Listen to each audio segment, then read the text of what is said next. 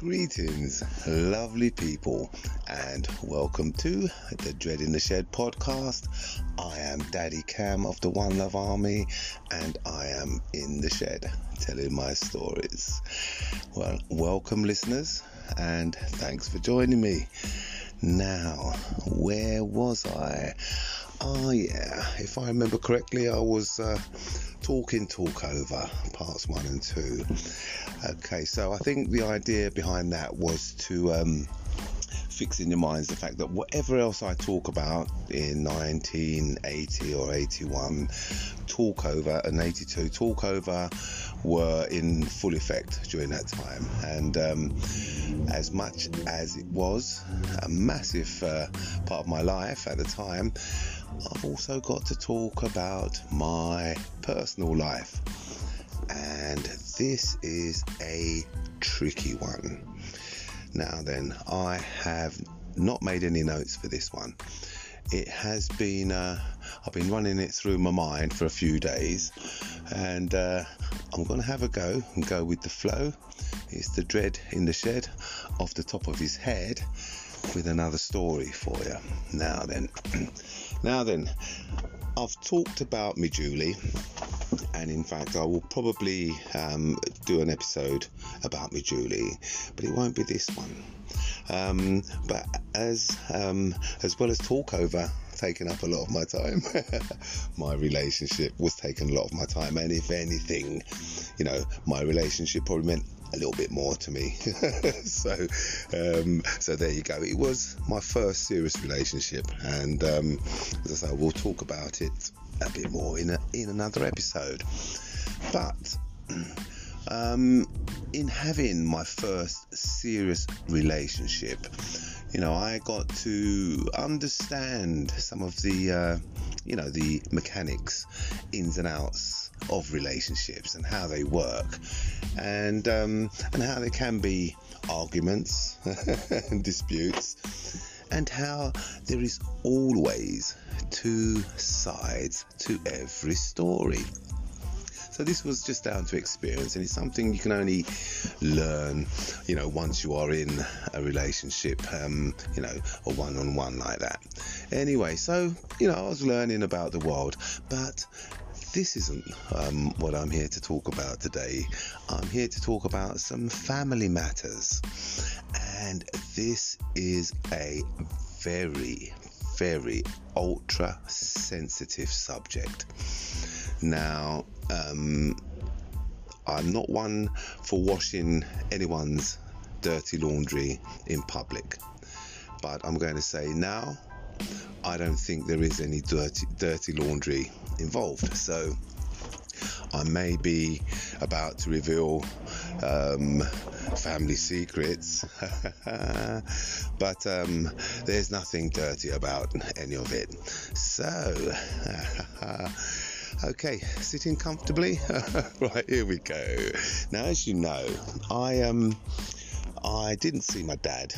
My parents split up when I was about 3. Now, I do recall seeing my dad maybe once, when I was about 4 years old. I remember being on a bus with him, and I remember the trees lashing against the top deck of the bus, and that was an experience as a 4-year-old, as the bus went past the trees.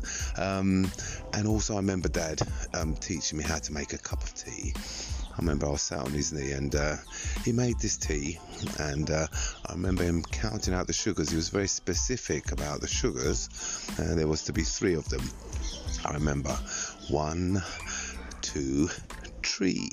Right, 3 sugars. Now, to this day, when I make a cup of tea, apart from the 3 sugars, but there is a certain cup of tea I make at times that smells a certain way that takes me right back to that day sitting on my dad's knee, and I'm watching him make the tea. Anyway, so I'm touching on the subject of my dad. And I hadn't seen him, say, from 1963 or 64, and now we're up in 1980. And now here we go. Now, as you know, I have an older sister, Sharon. I have an older brother, Marlon. I have an older sister, Starlet, and a younger brother, Dougie, and a younger sister, Gwyneth. Now, on that fateful day in 1963, August the 3rd, when family life exploded and was never the same again, it was my sister Starlet's 5th birthday. I might have mentioned that, but I think it's important that I mention it now before I tell this story, because I think that particular incident was particularly traumatic. It was traumatic for all of us, but particularly traumatic for my sister Starlet, on her 5th birthday. So in telling this story, I have to be very sensitive to people's feelings, and I, at this stage of my life, would not wish to cause any family rifts. But I'm telling my story, and this is very much part of my story, and I think my truth, as far as I'm concerned, must be told. I must tell it, and I think I have the blessings of my parents, who are both no longer on earth, to tell this story. And I'm going to now then. When I started doing these podcasts, I didn't know where they'd go or where they'd reach, but they've reached all over the world, and they've but in particular, my sister Gwyneth has enjoyed the podcast. I hope you're enjoying this one, Gwyneth. And my sister Gwyneth messaged me and said, I'm looking forward to these. I might find out who I am. Wow. Now, here's a mystery. Here's a little family mystery, which I'm not going to solve all the mystery now. I think that might come later.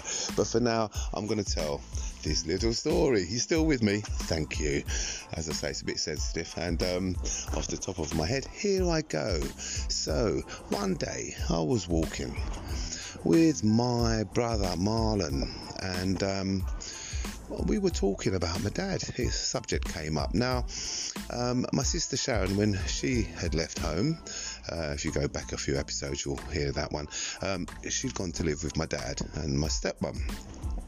Now, Marlon, when he'd left home, he hadn't gone straight there, but he'd ended up living with my dad and my stepmom at some point. My younger brother, Dougie, did as well. At some point, lived with dad and stepmom.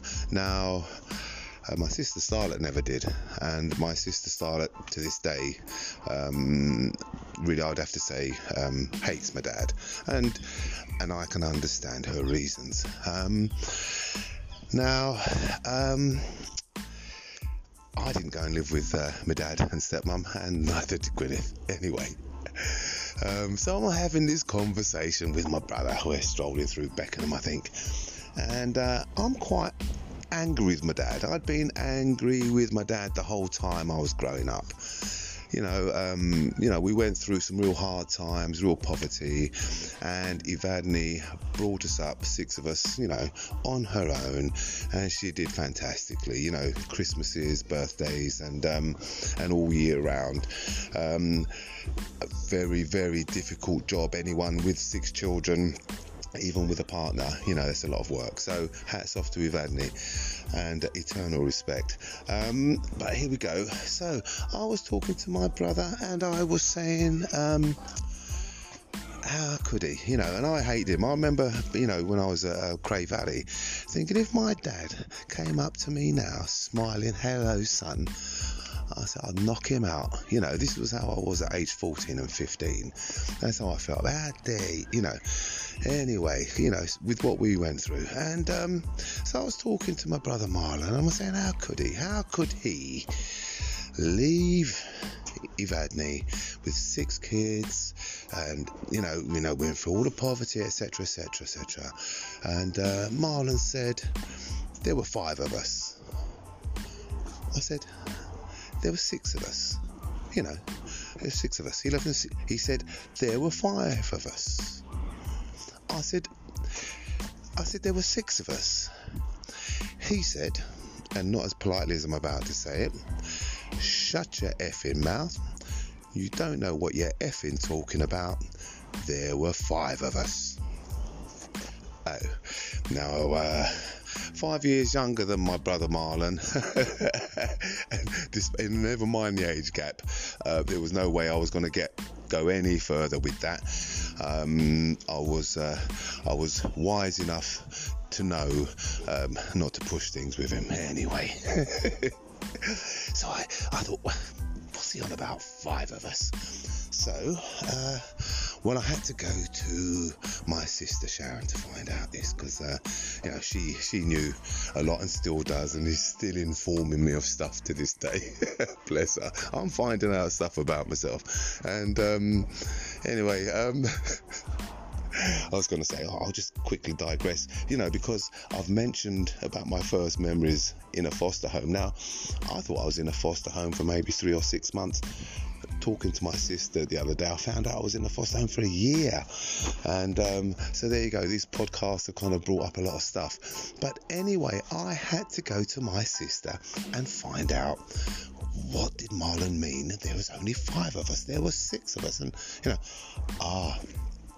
So, Sharon explained it to me. She said that on that day, on Starlet's birthday, August the 3rd, 1963,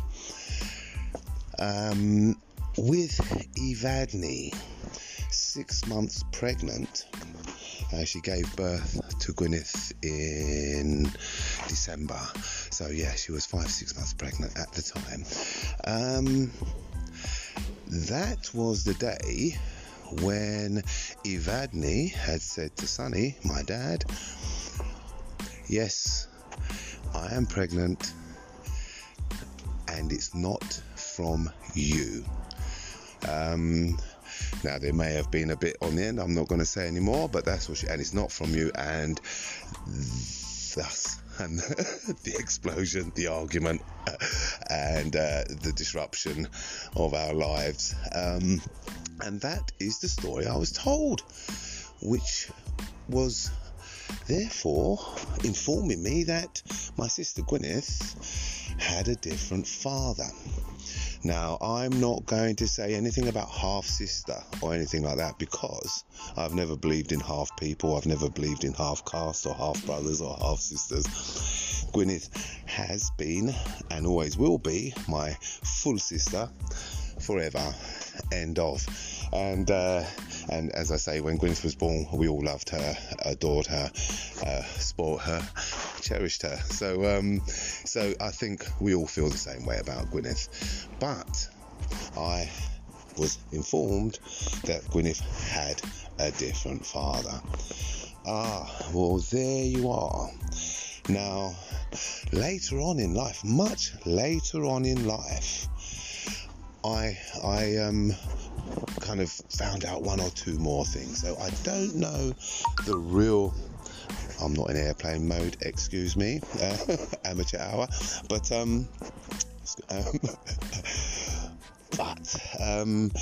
I don't have particularly identities of Gwyneth's father. I do know the person, as it were. I know the connection and everything. So having learned that in later life. Now, as far as I'm aware, I don't know what Gwyneth knows. I know that my sister Starlet does not believe that to be the truth, and would ask for DNA.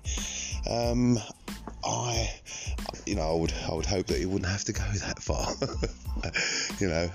That somehow we can find out who's who and what really happened, and and it's just love, isn't it? It's all love. So whatever went on between Sonny and Evadne and whoever, it's all gone by now. And for the truth to be out there would be a good thing. So I've just put a bit out there because it's just part of the story. So I found that out, and it changed me, of course, because how could I hate my father now? So I had always just seen the one side of him kicking off on Starlet's birthday, and and it was so out of order, what happened. I just carried a lot of hatred for him throughout the years. But realising that there was another side to the story, and Marlon said, it might be good for you to see your dad. Oh, okay, so maybe it would be a good idea to see my dad. I'm 20 years old, haven't seen him, I've spent my life wondering about him. Maybe it would be good to see him. And on one Saturday, it was me Julie, we met up with Marlon, maybe Dougie, and Marlon said, I'll take you to see your dad. And so off we went, and I remember arriving in Penge High Street at some point and standing there talking to Marlon, and I looked up the road, up towards Oakfield Road where we used to live, and I saw a little black man walking up the road, and he went into a newsagent shop, and from about 100 yards away, and looking at him from the back, I said to myself, that's my dad.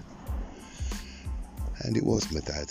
So we walked up, we met him, he came out of the shop, he'd been buying some lemonade to host us with, and we went back to his flat at Linden Court on Allenley Park, Penge, and there I met his wife, Valerie, my stepmom, and much more I think about her in later episodes, and a bit more about my dad. Anyway, at that point there and that evening, I got to know my dad again, and it was it maybe took a few years before we really got the time and got to know each other, but in all the time I did know my dad and spend time with my dad, we never argued, we never fell out, and I saw a side of him that made me think that he would have been a very good dad. Anyway, that wasn't to be. Anyway, I'm going to wrap it up for now, and I do hope that he doesn't come across as dirty laundry in public. It's my story, it's my truth, and it's all love. So I'm going to wrap it up and hope that you join me next time for more. And so, to the One Love Army, I salute you. To all my listeners, I salute you wherever you are in the world. From the Dread in the Shed, it's blessed love to all mankind. Give thanks.